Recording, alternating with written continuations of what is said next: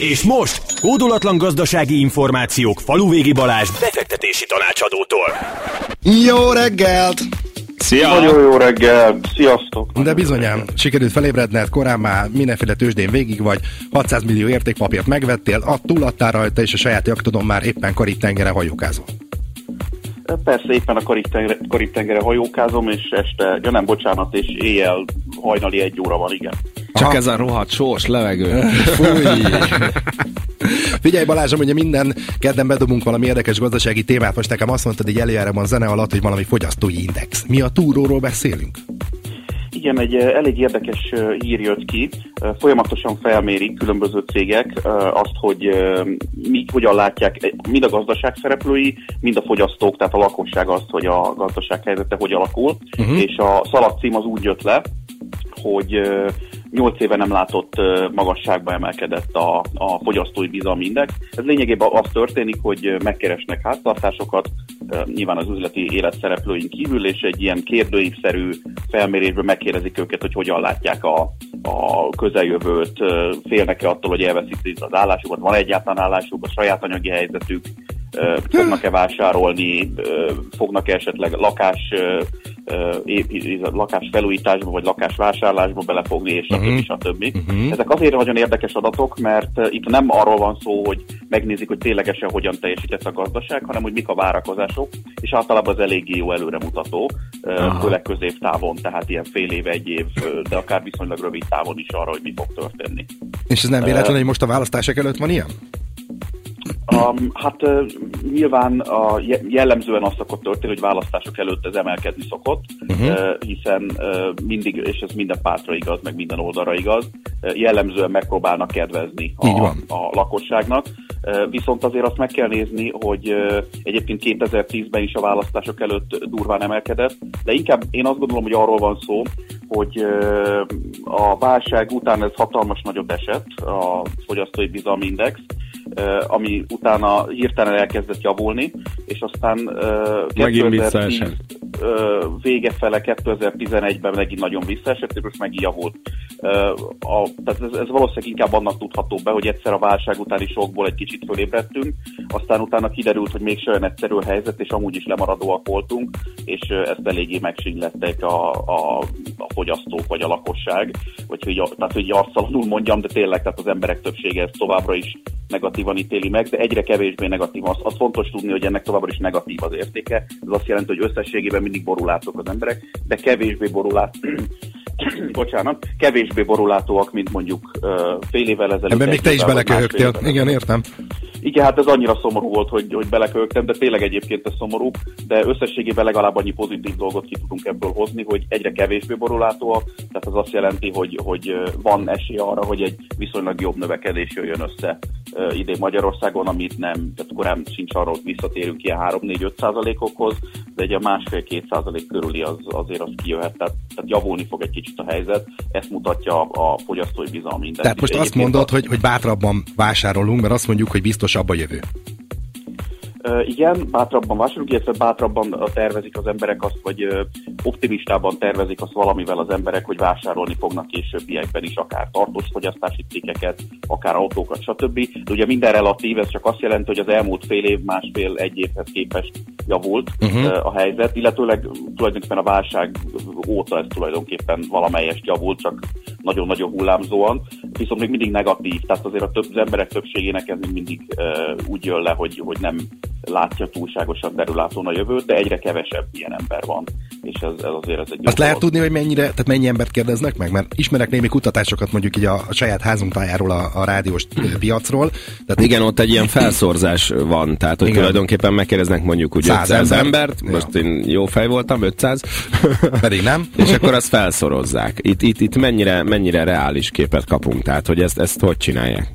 Igen, a GKI, aki közzétette ezt a kutatást, de egyébként mások is csinálnak kutatásokat, és ott is a tendencia az hasonló, az nem hozza nyilvánosságra azt, hogy hány embert kérdeznek meg, akár az üzleti élet szereplőiről van szó, akár a lakosságról, de egyébként a módszertan az hasonló amit te is pedzegettél, hogy megkérdeznek néhány száz, inkább valahol szerintem 1000 környékén lehet a stabil reprezentatív minta, de őket úgy kérdezik meg, hogy az ország minden tájáról különböző korcsoportokat, különböző végzettségű embereket, tehát hogy teljesen legyen egy reprezentatív minda kell, akkor ezt súlyozzák azt szerint, hogy egyébként a magyar lakosság egésze, a teljes sokaság az mennyire, hol lakik, milyen helyzetben van, stb.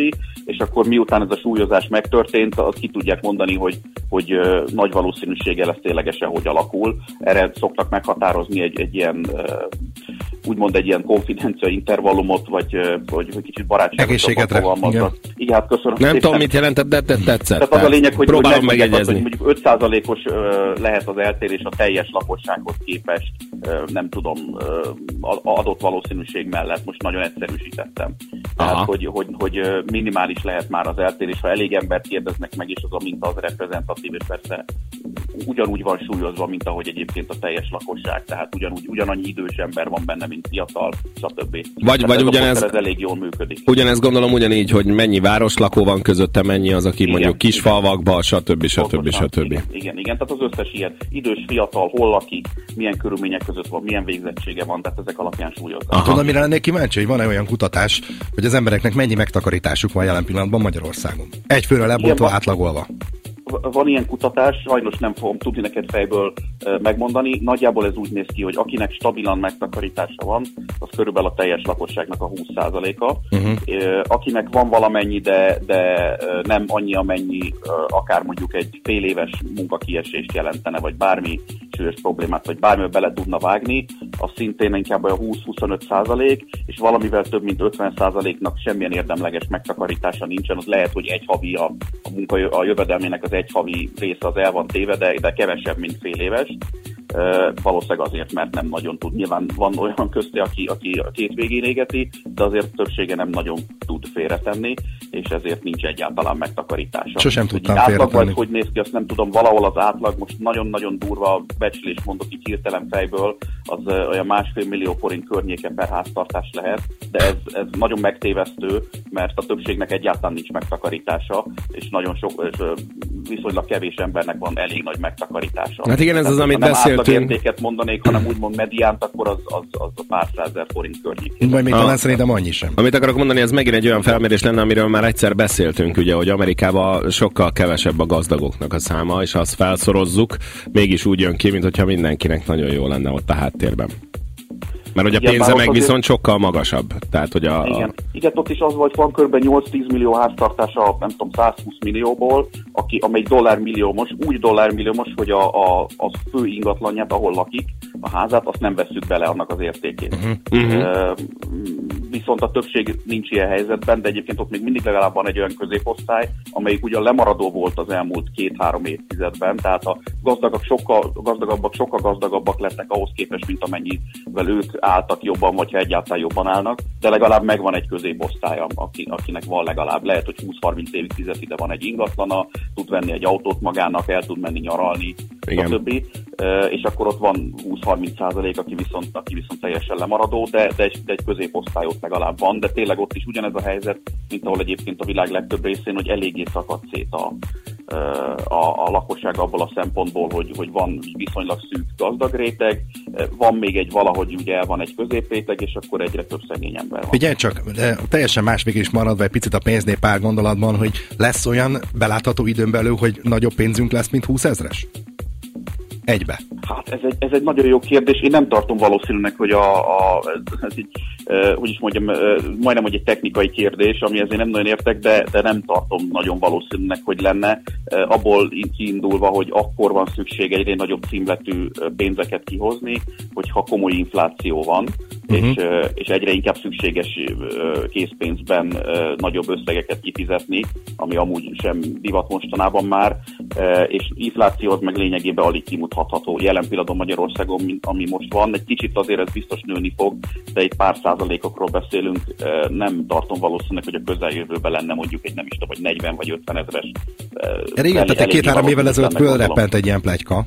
Hát ez szerintem csak pletyka volt, én nem hiszem, hogy ennek volt valami. Pletykák azok mindig felreppennek, nem tartom valószínűleg, nagyon meglepődnék rajta, ez csak lenne egy 50 ezeres, és azt sem tudom, hogy ki lenne rajta. Mondjuk én. Igen. És milyen jó, hogy mind a ketten ilyen kis szerények vagyunk. Egyébként még ha így egy mondatban, most olvasom azt, hogy itt lesz majd G8-ak ugye találkozója, ami hetekre módosul. Ez jelent valamit a gazdaságra nézve? Hát a mi gazdaságunkra nagyon nem. Tehát most alapvetően nem tudok jobb szót erre, egy ilyen presztízs csatadul, vagy mondhatnám azt kicsit ilyen kocsmai nyelven, hogy keménykedés történik mindkét fél részéről, az oroszok részéről, lényegében majdnem mindenki más részéről, és ezek ilyen presztízs jellegű lépések. Alapvetően senkinek se érdeke, hogy a gazdasági kapcsolatokat nagyon lehozza. Európának azért nem, mert szükség van az energiahordozókra, oroszoknak meg pont azért, hogy ezeket el lehessen adni, és legyen pénz. De mert most egy kicsit ez úgy jön le, hogy itt a orosz részről most így röhögnek ezen az egészen. Tehát felőlem aztán tanácskozatok, meg hagyjatok ki belőle, úgyis kénytelenek vagytok ránk utalódni, tehát a gáz tőlünk jön, gyerekek, akármit is csináltok. Tehát felőlem azt akkor ne hívjatok meg. Én azt gondolom, hogy nem, tehát azért az senkinek se jó, hogyha ilyen presztízsveszteséget szenved, egyébként a nyugatnak sem.